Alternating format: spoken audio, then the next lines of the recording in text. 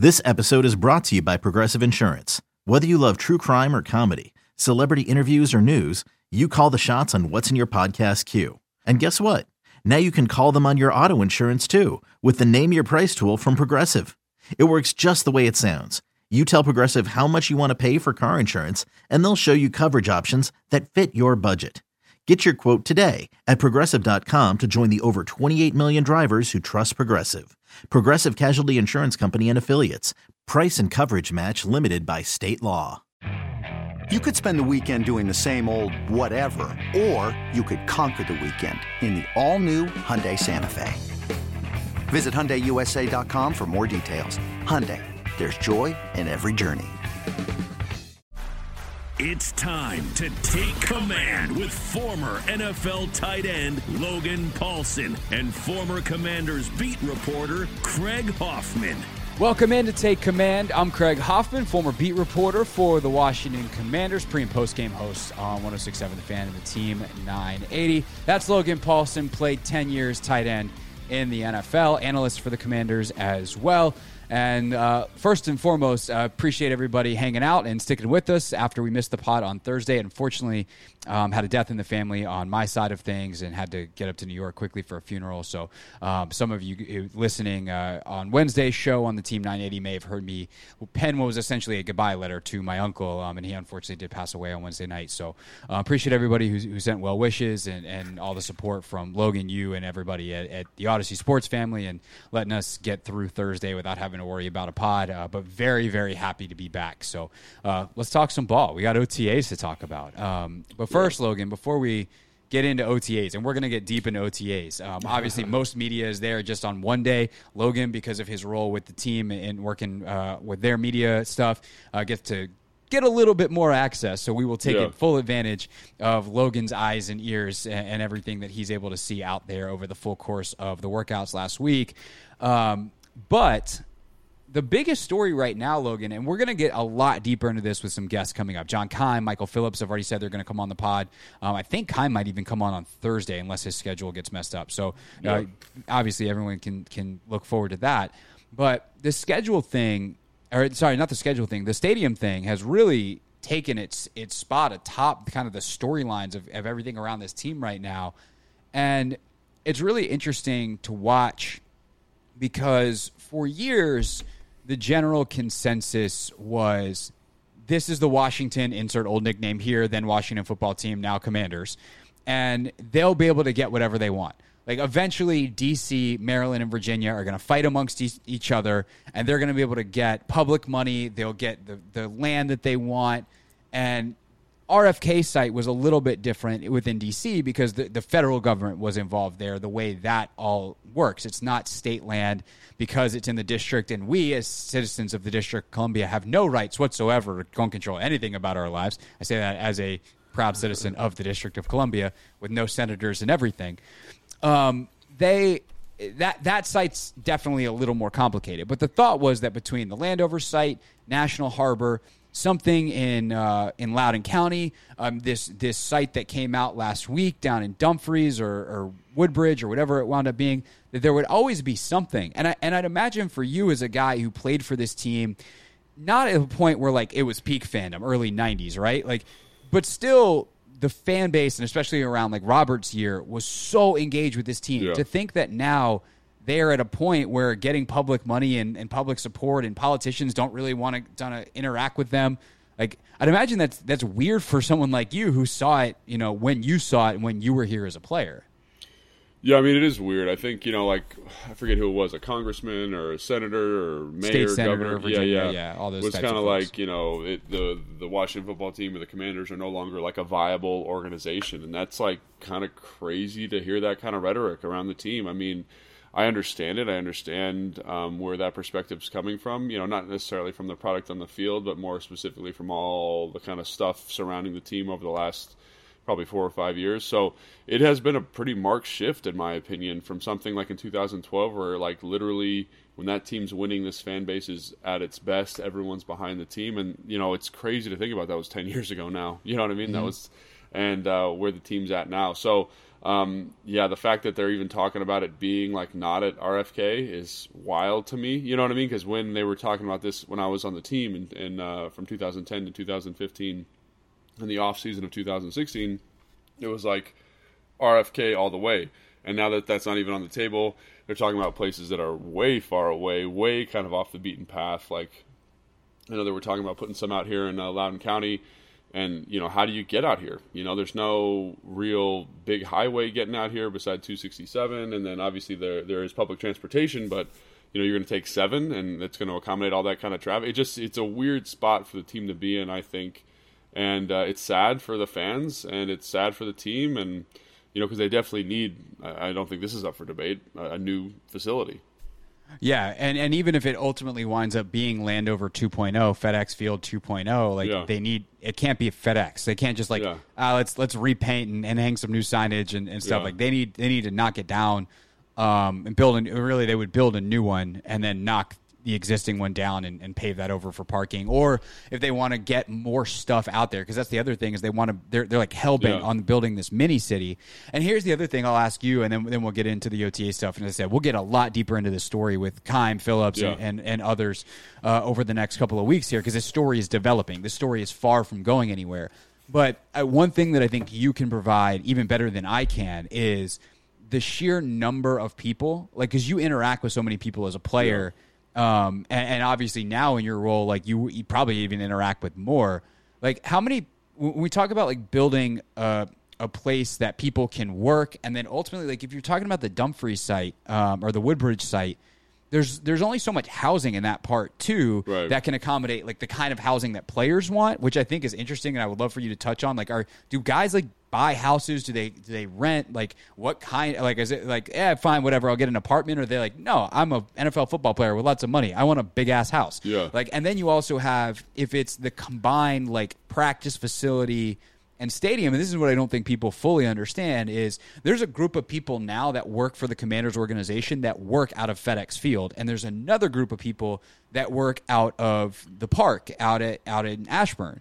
And if you're going to do one of these combo stadium, practice facility, whatever, mini cities and giant facility like a lot of teams have, you're now talking all of those people living probably fairly close to that facility. Obviously, there are people that will stay where they are because they have kids in school and all that kind of stuff. But generally speaking, that is a lot of people that you're looking for housing for, restaurants, gyms, all the types of things that people want when they live somewhere. Yeah, I think with regards to the players specifically, I think there's a desire to want to live in a place that's got stuff going on. Like these are 20-something old football players are in their early 30s, and those guys, they want something to do, whether it's with your kids, if you've got kids, or if you're like a single dude, or even just like with a longtime girlfriend, you want something going on. Like, so when I first came here to Ashburn, there was nothing.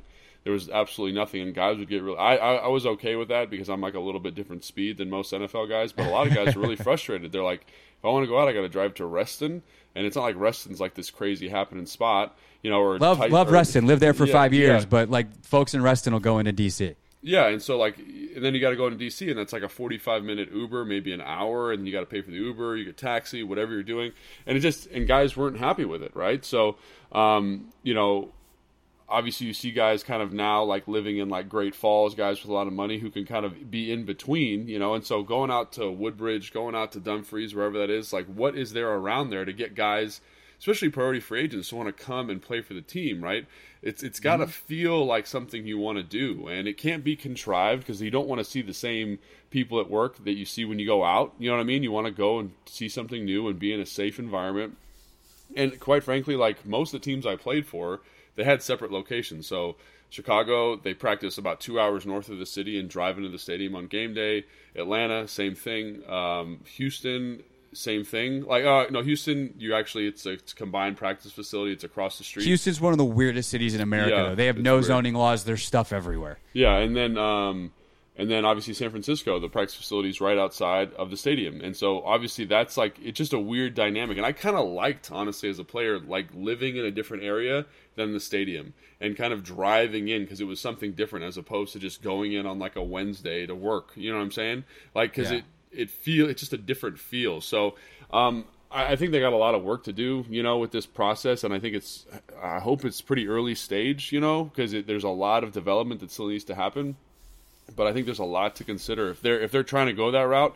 Like, I think about some of the best ones, like think about Jerry World just as a comparison. Like, he made that a thing. He made that an event, and like, you've been to that stadium. It's unique. It's like an amusement park, and so you're not going to do that with this one, because I think he said he wants between like 50 and 60,000 seats or something like that, not like this Coliseum. So again, it just depends, and like, it's not like the one in Vegas that they just built, because there's no Las Vegas in Woodbridge or in Dumfries, you know what I mean? Right. So like, what is the draw? And you say, oh, we're going to build a casino. Like, one casino does not make a draw, you know what I mean? And I think that that's something to consider, and that's why this stadium building process is so complicated, is because you can drive a long way. Like, the new place out in LA, you got to drive a little bit to get there from LA, but it's in LA. You know what I mean? There's other stuff to do there. Even if, like, you can go see a show, then pop up to the game. And are you going to drive an hour and a half from DC to, wherever, Woodbridge to watch? I don't know. Especially with the team being what it is right now, I don't know. So, something to consider. Yeah. Not to mention the traffic going down that way is brutal on any given day.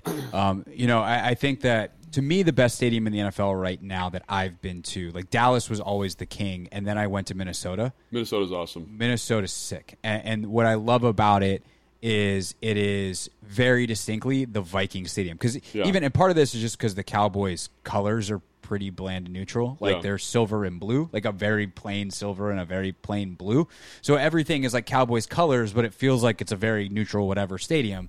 Now, you're in there on game day and like, you're aware it's the Cowboys stadium. Yeah. But like, with the Vikings, they have the ship and everything's purple, and like, the stadium itself is very cool because it's right downtown. It's and in then the they, shape like of you said, have a kind of. It's cool. Yeah, like it's amazing. And then the practice facility for them is on the outside of town. I think it's in Eden, Minnesota, or something like that. Mm-hmm. So same kind of thing. That's interesting to hear you say, though, because I always thought of it as like, I would hate if I was a player having to drive an hour on game day to the stadium. But I actually, I never thought of it like the way you put it, where it's like, oh, this is something a little different and unique. Yeah.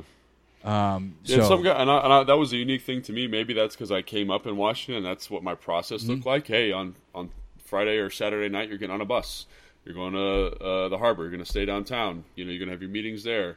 Get in the hotel. Good night's sleep, and then up the next day. And that was just kind of how I operated. So when I went to San Francisco for the first time, game day felt exactly like regular day. You know what I mean? It was there was no variation, and it was really hard for me to kind of gear up for game day because the drive was the same, the parking was the same, everything was the same. So having something a little different, I think it's nice. But again, I might be in the minority there. Yeah, definitely.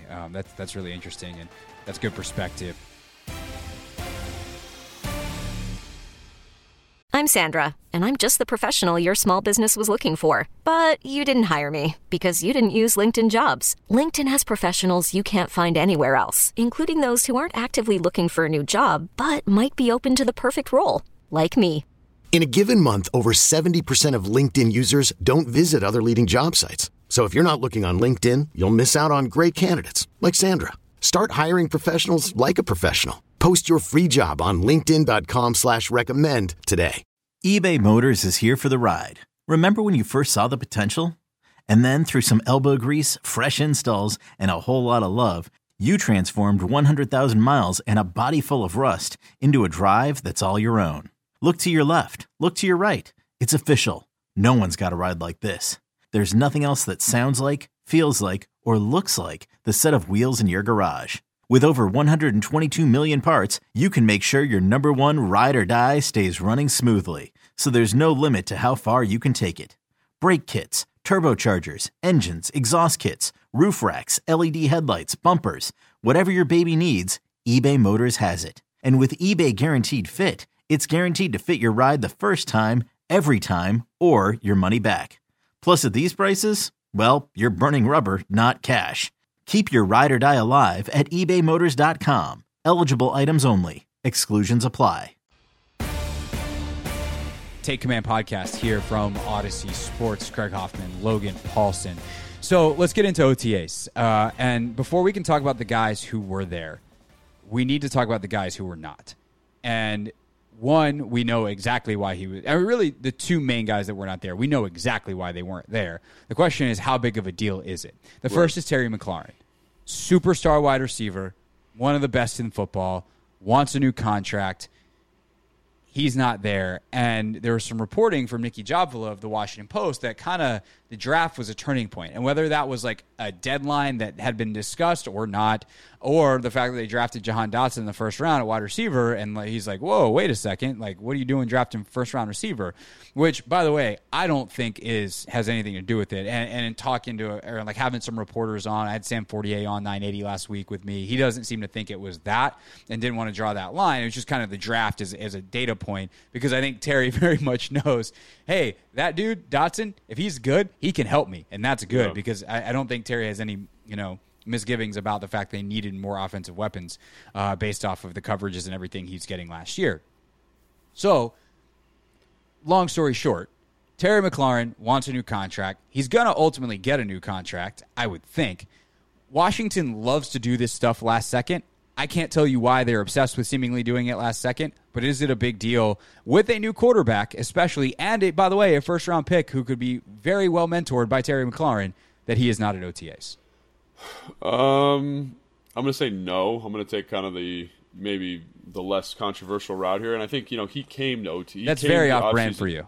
Yeah, he came to the, off-season program. He was at meetings. He was there for the installs. The fact that he came to that, I think, shows a certain amount of professionalism and a certain amount of mutual respect. Now, I want people to envision this, right? Like, rookies start making as much money as they used to, right? But they are making significant money. And I don't know what Jahan's contract is, but I'm sure it's probably in like the 13, 12-ish type of range of money. And so I think if you're fighting over that kind of money and you're Terry and you see that happen, I think that might kind of heighten things for you a little bit. It kind of might make you say, wow, it's so weird in a contract negotiation situation. Every dollar feels like a personal affront. Because this team, this organization that you've given a lot to, you've given your body to, you've given your mind to, you've given your future health to, you've given your family's time to, is all of a sudden fighting you over, and I'm going to say a big number here, but like $500,000, $1 million, $2 million. And for you as the player, you look at the money that they're just doling out to different positions, like Carson Wentz, for example, giving him $28 million, and you say that guy hasn't sweat an ounce of sweat for this team. They haven't dripped a drop of blood, and they're giving him that kind of money, kind of no questions asked. Like, why is this taking so long? And those things become very, very personal. And I'm not saying that that's what's going on with Terry, but I remember going through my own process and talking with guys who were going through that process, talking with Julio Jones, talking with Matt Ryan, talking with these guys who were expecting big contracts, and it becomes this very personal thing. Every little thing becomes very personal. So even though it might not be like the line in the sand to draft a receiver, there's something there that kind of puts your cackles on edge a little bit, I would think. And Terry's an awesome dude, and I think he's a great pro, and he would never say that. But every action the team takes makes you go, what the hell is going on here? And now, from the team's perspective, they also have to renegotiate the whole D-line probably in the next 2 or 3 years. And they're trying to keep Duran, I would assume, despite what everyone's saying. Like, they're going to try and make that happen. So they're trying to keep Terry as tight as they possibly can from a salary cap number so they can extend some of those guys. But as Terry, you don't really care about that because you think that your value is X and they're not meeting you at X. And then you see everybody else getting paid these crazy contracts, especially at the receiver position. Like the guy who just signed down in Jacksonville, Christian Kirk. No, is that his name? Christian Kirk? Yeah, Kirk. Yeah. Kirk signed down in Jacksonville. And if I was Terry, I would be livid. That's the minimum I would accept, right? But they overpaid. That broke the market, right? So, I don't think it's a big deal he's not here, but I understand if there's some waves in the water, waves in that pool, that might be why. So, two things on this. One, from like a purely business negotiation standpoint, I don't get why Washington waits. It seems to be the way this front office operates. By the way, they're not the only one, and the last iteration of the front office did the same thing in Washington. Bruce and all those guys did the same thing. Mayhew and company seem to do this as well. They wait, and they did it with John Allen last year.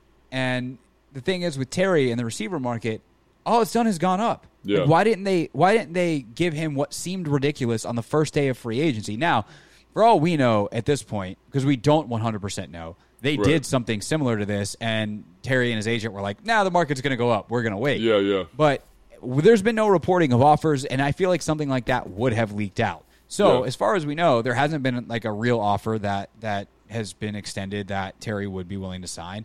And I just don't get why you'd wait for A.J. Brown and you'd wait for Tyreek Hill and you'd wait for all these guys, because all that's going to do is push the market up. Because you never sign as the third guy. You always sign as the most expensive guy. Right. And so I don't understand why they're doing that. Here's what I'll say about him not being there. It matters some, and you can answer better than me in terms of how much about what I'm going to say. If leadership matters, Terry not being there matters, because if, say, leadership and setting the example and being Terry McLaurin in all the ways that he is Terry McLaurin is worth 2% every practice. Every practice gets 2% better just because he's there. That means every single practice you have is at best 98% of what it could be.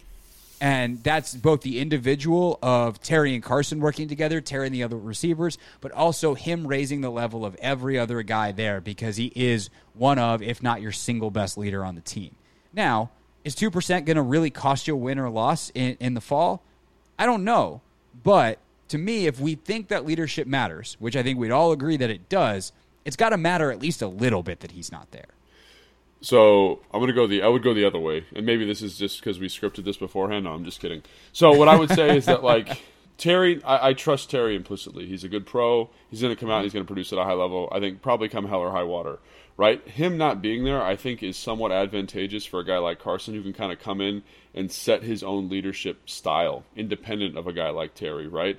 I think it's also good because he's not taking away reps from a guy like Diami, who needs to take a big jump this year, a guy like Jahan. Now, I remember my biggest periods of growth and the time where I saw the most growth from players was in OTAs, right? And one of the things that Mike did when he was here is you'd have two practices going. We've had the second offense versus the one defense, and the second defense versus the one offense, and then we'd be on separate fields. And I got to take every single rep that Chris Cooley got to take, or Fred Davis, or whoever it was on the one field, right? I got all those reps. And so now they're not doing that same type of practice structure, but in the terms of the receiver room, that is the structure. Curtis Samuels, Diami, Jahan are all getting a ton more reps, because Terry's not here.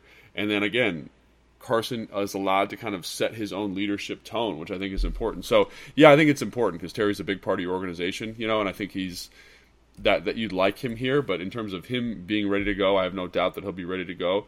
And I think in some ways it's good because it forces growth from other positions. So I understand what you're saying 100% because he is a big leader on this team. But I do think that because of what you've done this offseason and because of the young pieces you have, it might actually long-term be beneficial for the roster.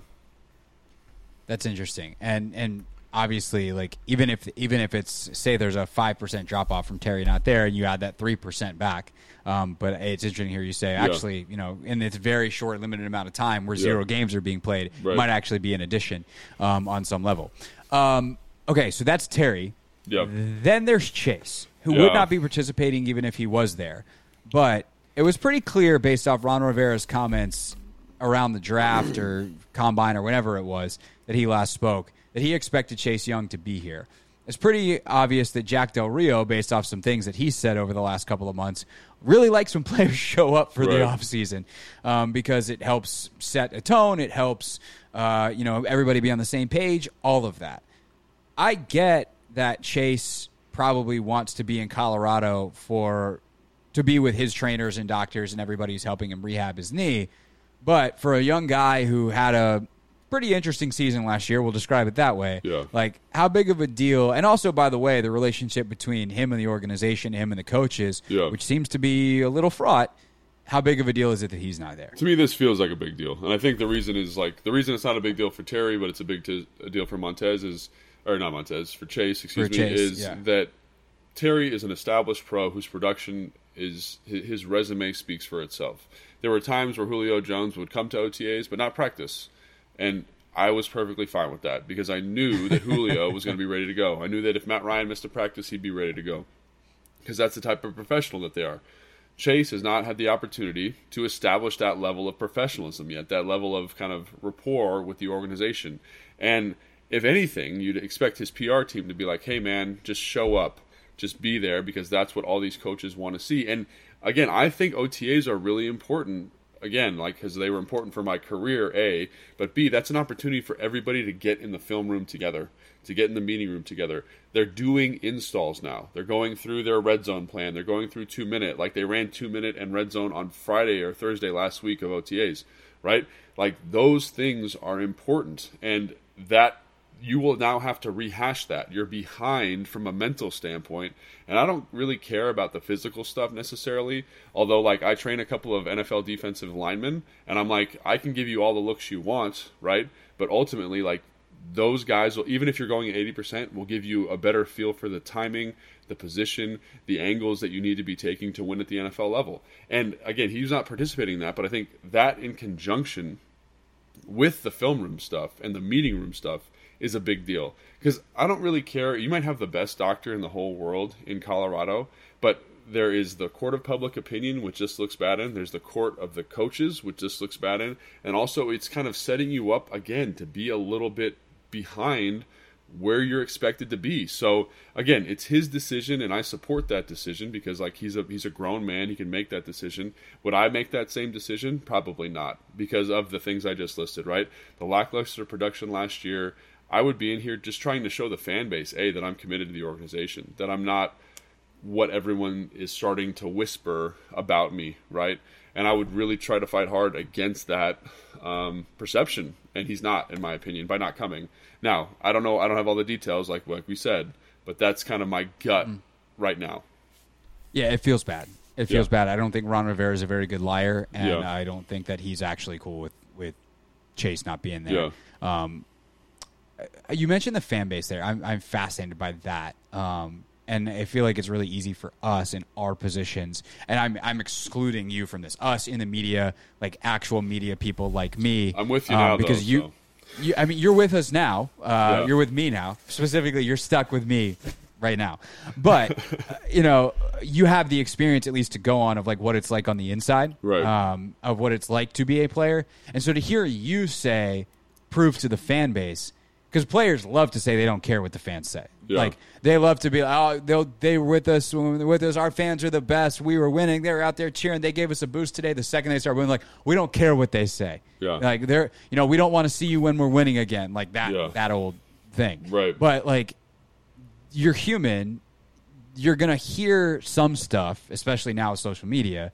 You're going to feel that on some level. Yeah. So how much as a player do you actually care about what the fan base thinks? I mean, I'm going to say it's a bigger part than people think, right? And all the fans that are listening to this, like, hear this. These guys are human beings, right? They're kids. Chase is, 22 years old? Mm-hmm. And they read their social media stuff. Like, I remember Niles Paul, like, getting after people, wanting to get in fights with people over social media. Like, I just checked some comments of a story I did last week, and someone was very mean to me. And, like, I want to say it just rolls off my shoulders. But, again, it's like, man, like, I want to be the best version of myself. You know what I'm saying? And so I think, like, it does carry a weight. It creates a friction and an animosity between you and the fan, and you never want that. Like, the fan is the fan, right? And so what I would say to Chase is get off your social media, like, delete everything, light it on fire. But that is not how the NFL works in 2022 too. The fan pays the bills. Like, that interaction's so important, right? And I think, like, again, like, you are going to catch a lot of heat from those diehard high school football coaches or those, Pop Warner coaches are like, man, you got to practice, you got to be there. And they're going to be blowing up your Twitter. They're going to be blowing up your Instagram. You're going to be upset.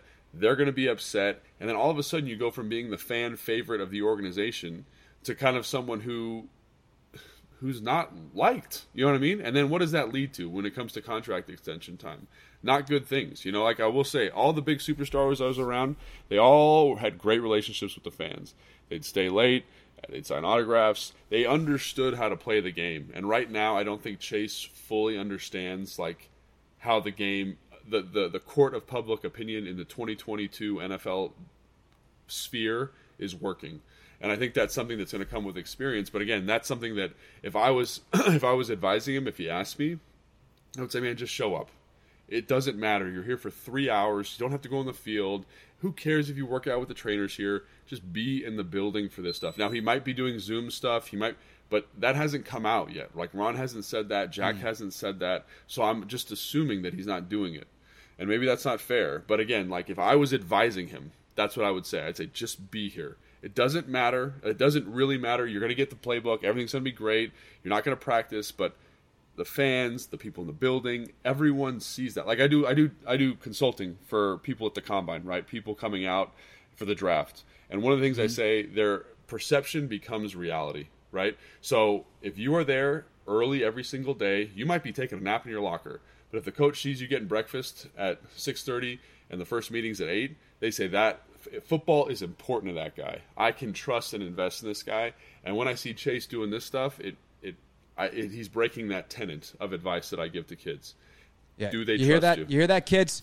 Go take a nap in your locker at 6:30 in the morning. But have like, breakfast, take a nap, and show up on time to your meeting. Just be there. Just be in the building. Be doing stuff. Like, okay, this is a little. We're going to take a little aside here. So, so I went to Atlanta, and one of the reasons I was there was to mentor Austin Hooper, right?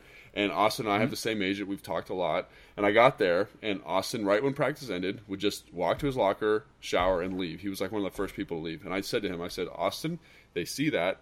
And everyone was all over him about, hey, football's not important to him. He doesn't care. We can't give him a contract extension, blah, blah, blah, blah, blah, right? So I said, Austin, just go to your locker, sit on your phone for 15 minutes, go to the training room, get in the Normatec boots. You know what Normatec boots are, right, Craig? Mm-hmm. Compression boots, they help your recovery. Yeah, and they're easy. That's what Like, people it's need like to the know. easiest type of recovery, right? You just sit on your chair, you watch TV. For 20 minutes, eat lunch after practice, and then go. And he's like, I don't want to do that. I'm like, trust me, dude. Do that. Do that for a week. And I'm not even kidding you. My agent got a call from the GM after a week and said, man, Hooper's really dialed in this year. And nothing changed. He just was in the building. They saw him in the building. Football was important to him. And it's the same guy. He wants to go home early. But what was he getting? He was getting a little bit of recovery, right, which he wanted to do at home anyway. He had Normatex at the house. I said, just do that here. Right. And just to be clear, like he could have been going home so that he could watch film in his Normatec boots at home and like be doing the same exact work at home with a personal chef at home instead of the food at the facility. But the coach sees that, and I'll be like, hey, just go stretch in the weight room for a little bit. And he'd go in there and get the band and stretch a little bit. And the strength coach was like, man, you being here has really helped Hoop out. And I'm like, he was doing that at home. But to see it with your own eyes, to trust it, think about these coaches, man. They get paid a ton of money, right, to trust 22-year-old kids.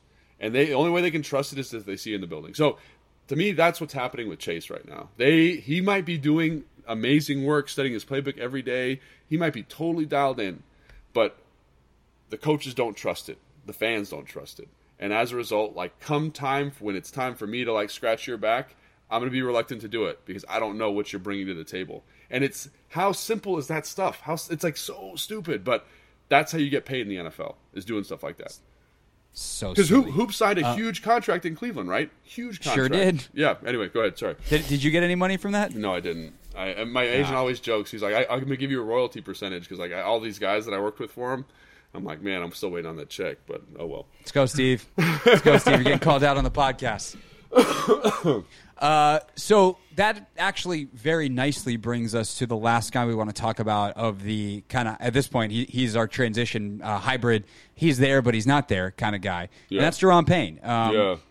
You know, he does not participate in team stuff last week. So it was initially phrased like he walked off. It's like, yeah, he went over to the side field and stretched because he wasn't doing the team drills. Right. But he's there. He's in the meetings. He's doing some individual drills. Get it? You talk about like the drills when you're working and you're playing left tackle. Yeah. You know, for a guy that you work with as a former, now retired NFL tight end, he's actually getting work against the guards, some of whom, by the way, we'll talk about in some of the guys who are standing out throughout these OTAs in just a few minutes. But Daron also wanting a new contract.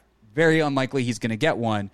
But he's there. So what to you, like, is there any trouble with Daron Payne, any problem with what he's doing, any of that stuff?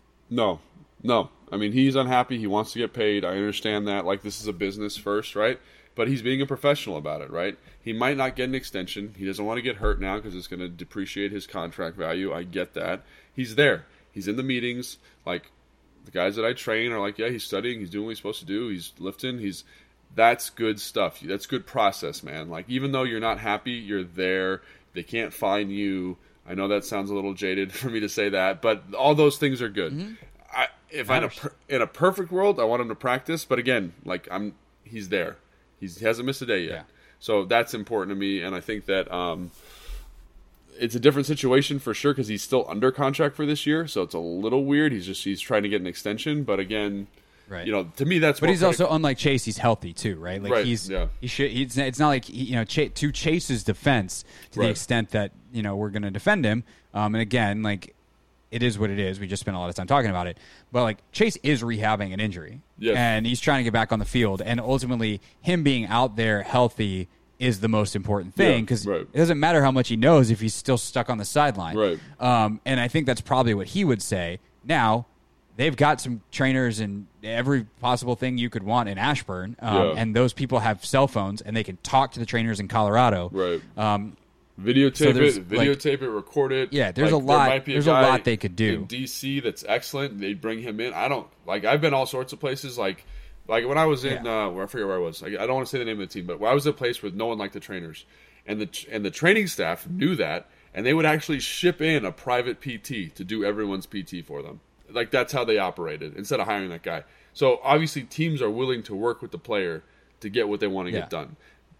Right. And that's why this is a little weird. But again, to your point, I think that's 100% valid. Chase would probably say that exact thing, and I respect that. But I'm on the fence about it. Right. But that's why for Duran, like he should be here. At the end of the day, these guys, I know the pay structures are very weird in the NFL, and that's something else that's like a whole other, that's like a fun off-season podcast for us. Maybe we'll do that in July of like, should the NFL switch to a 52-week a year or a 26-check pay structure as opposed to the game checks during the season? Because then it's easier to be like, hey, you need to be here in the off-season. Yeah. But that's a CBA thing, whatever. Point is, like, Duran is under contract. He's expected to play this year. In order to play his best, being at OTAs is something that would be helpful for him and for the team. So good for him for showing up, and him not participating in team drills. No big deal. It's only a kick, a jump, a block. It's only a serve.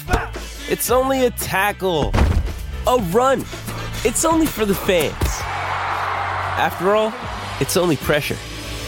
You got this. Adidas. Jewelry isn't a gift you give just once. It's a way to remind your loved one of a beautiful moment every time they see it. Blue Nile can help you find the gift that says how you feel and says it beautifully, with expert guidance and a wide assortment of jewelry of the highest quality at the best price. Go to BlueNile.com and experience the convenience of shopping Blue Nile, the original online jeweler since 1999. That's BlueNile.com to find the perfect jewelry gift for any occasion. BlueNile.com. All right, we have 10 minutes left on this here podcast. Take Command is the name of said podcast from Odyssey Sports. I'm Craig Hoffman. That's Logan Paulson. If you like what you hear, make sure you subscribe to us on your favorite podcast platform or the one you're listening to right now. For some reason, right now, Logan, folks will be listening on their second favorite podcast platform. I don't know why they do that, but wherever you're listening, wherever you want to listen to us, we're there, and you should subscribe. So here's what we want to do with these last 10 minutes of the podcast.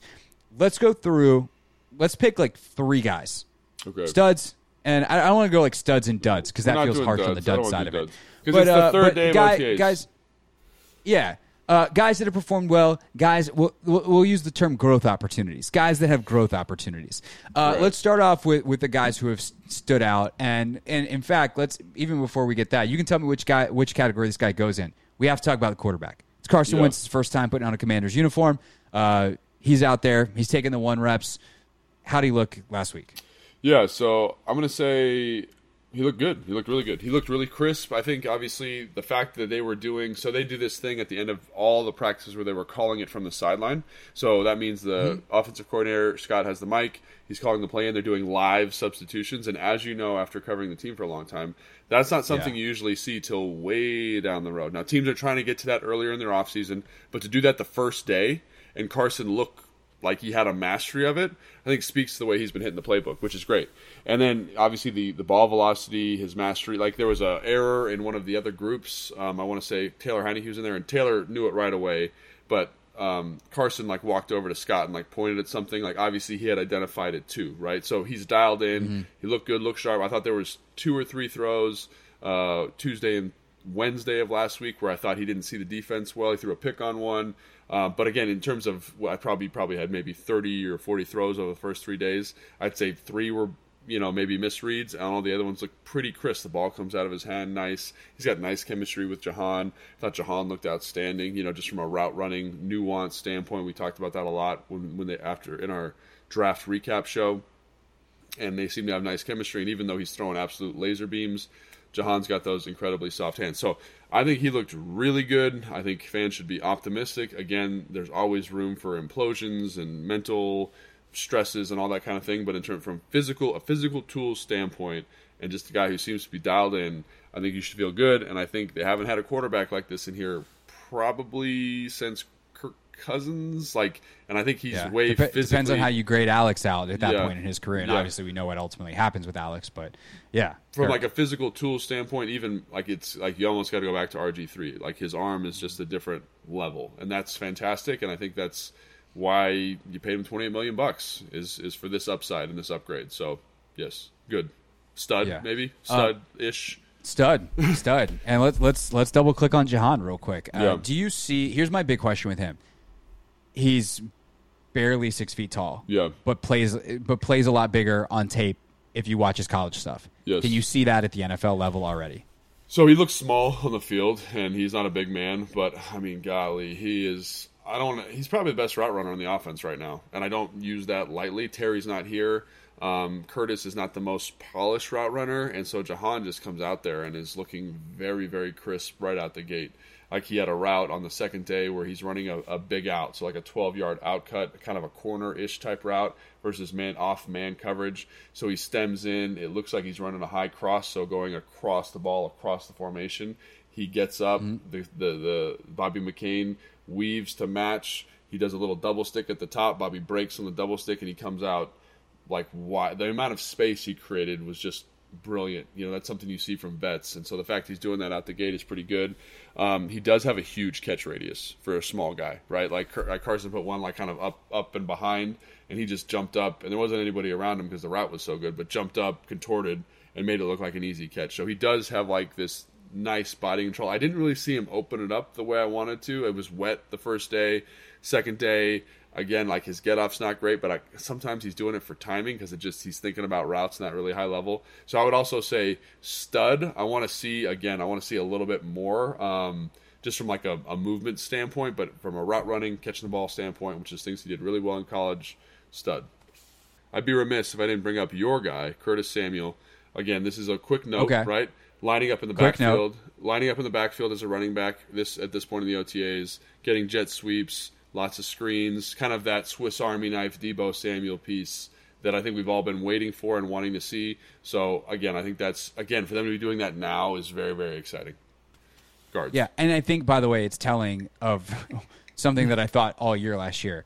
They wanted to have this be a large part of their offense. Yeah. And they never figured they could do it without Curtis, and that's like a different debate of whether that was a good move or not. Like if that's such an important part of your offense, you got to figure out someone else who can do that stuff. But I think that is a large part of what they want to do. Like they want to major in using Curtis Samuel as either a decoy or as a weapon with the ball in his hands in a variety of ways. All right, the guards.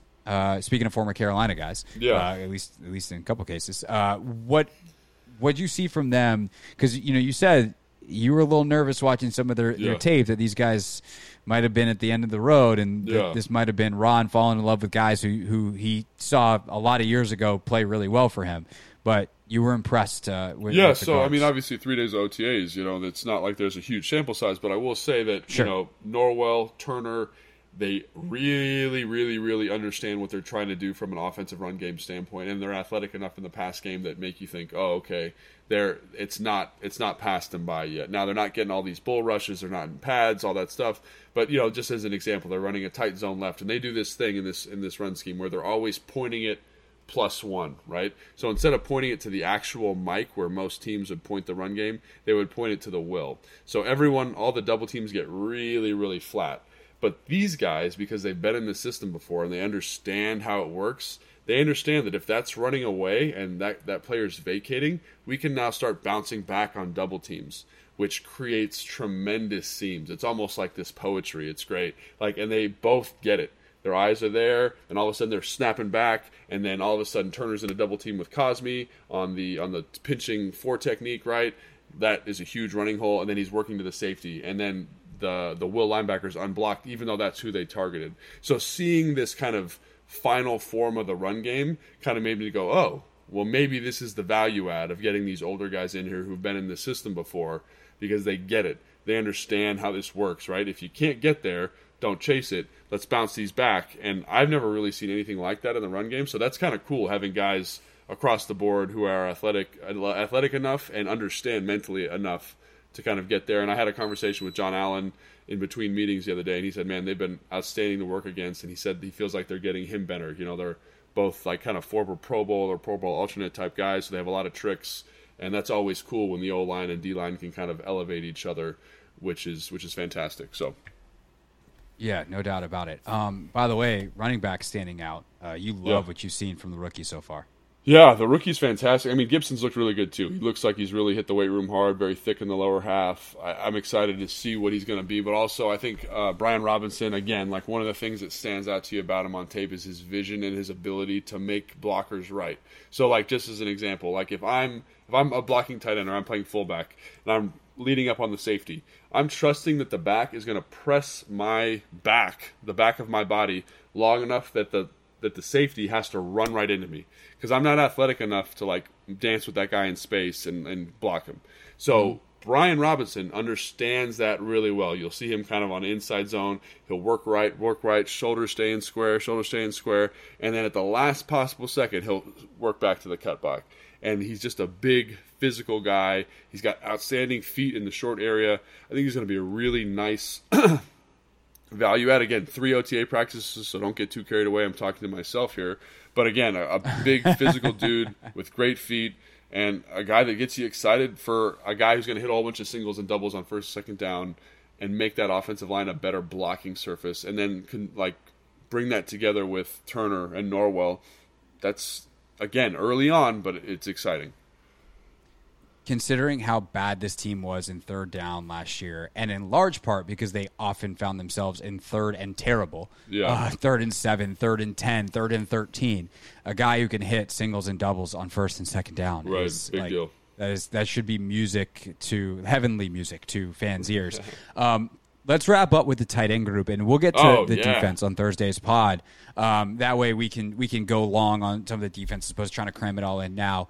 And also that gets you a couple extra days, because I will say, so the fans know, there's been some things like Cam Curl playing in the Buffalo nickel and some guys in positions that you're like, I want to see if that lasts. So we'll have another week of data to talk about the defense on Thursday's pod. But 1, no Logan Thomas. 2, Antonio Gandy-Golden now in that group. Yep. And then you have the guys that I think everyone's kind of focused on for now, John Bates and on down. So what have you seen from Bates? We'll start there, because currently he is the top of the depth chart. And then who else stood out beyond him? So Bates is just Mr. Consistent, right? A guy who's not going to win with a ton of flash, not the fastest guy in the world, but excellent in the run game, and then catches the ball when you throw it to him. Got nice soft hands, and to me, perfect blocking Y.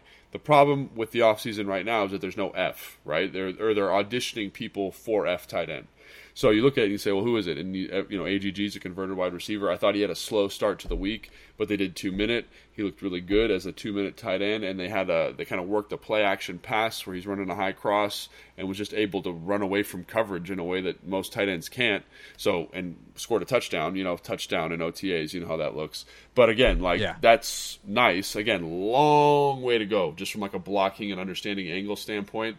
Not close, but you see enough on that third day to go say, because I was ready to write him off, say there's no way he can do it, but there's enough there that make you think maybe. I think the guy to be really excited about, the guy that had a nice first 2 days, third day was okay, is Cole Turner. Looked really, really good. Ron kept talking about his catch radius, how good it was, and you kind of say, yeah, he's a little stiff, college DB. He had a couple catches where it's ball's way behind him. He's running like a dig or across the middle, a basic 12 yards. And the defender's there. He reaches in front of the defender, spins, open up, and that thing sticks to his gloves like glue. And that is why they brought him here, is for that kind of stuff. And so they had a little miscue in the red zone on like a jerk route on the third day.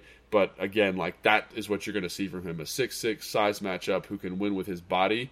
And again, respect to this staff, because this was not a good year for F tight end, so I thought there's no way they're going to go that way. They're going to go free agent. But I remember talking to one of the coaches, and he said, well, guys who can win with their body are big advantages for us. And that's what Cole does. And I think I don't want to say a lock, but as close as you're going to get to a lock to make this team and contribute as a rookie right out the gate. Hodges, real quick, I know we got to get out of here, but Hodges is a guy that I like a ton, and then the third day he played outstanding. He's big, he's 6'8", he's got a 35-inch vertical, has been competing well in line. You can tell there's a little bit of mental gymnastics he's going through, but runs well in space, catches the ball really nicely. So all of a sudden, man, you've got three kind of freaky, tall, and Rogers, the kid from Ohio, he's probably the rawest, the most green of the group. But again, you got three young dudes who are big, physical, athletic kind of freaks guys. And I've never been a part of a tight end room where I've looked at the bottom three and said, those guys can play football in the NFL at some point in their careers. And it's been 3 days, so everyone calm down, me included. But those three guys, I think, make that group really interesting, because right now, if you're signing a team today, Cole's on the team, Hodges is on the team, and you feel pretty good about that, which is crazy to say, and it's almost an upgrade over Sam East. Like the room just got so interesting with those guys. Yeah, and that was the other guy I was wondering about, is with Samis, like still so raw, all that athletic talent, but now you have a bunch of some other guys that are kind of competing for similar spots, and so you hope that competition raises the level in the room. Sounds like it is, and we'll see that more as we go. All right, speaking of as we go, Thursday, we will be back. We will talk about the defense, and we will talk about what has transpired over the next couple of days of OTAs once they get back from the holiday. And we might have John Keim, too. It would be great. What a pod. Which probably means you should subscribe. Again, subscribe wherever you're listening on your favorite podcast platform, and we will see you then. For Logan, I'm Craig. Thanks for listening. This is Take Command from Odyssey Sports.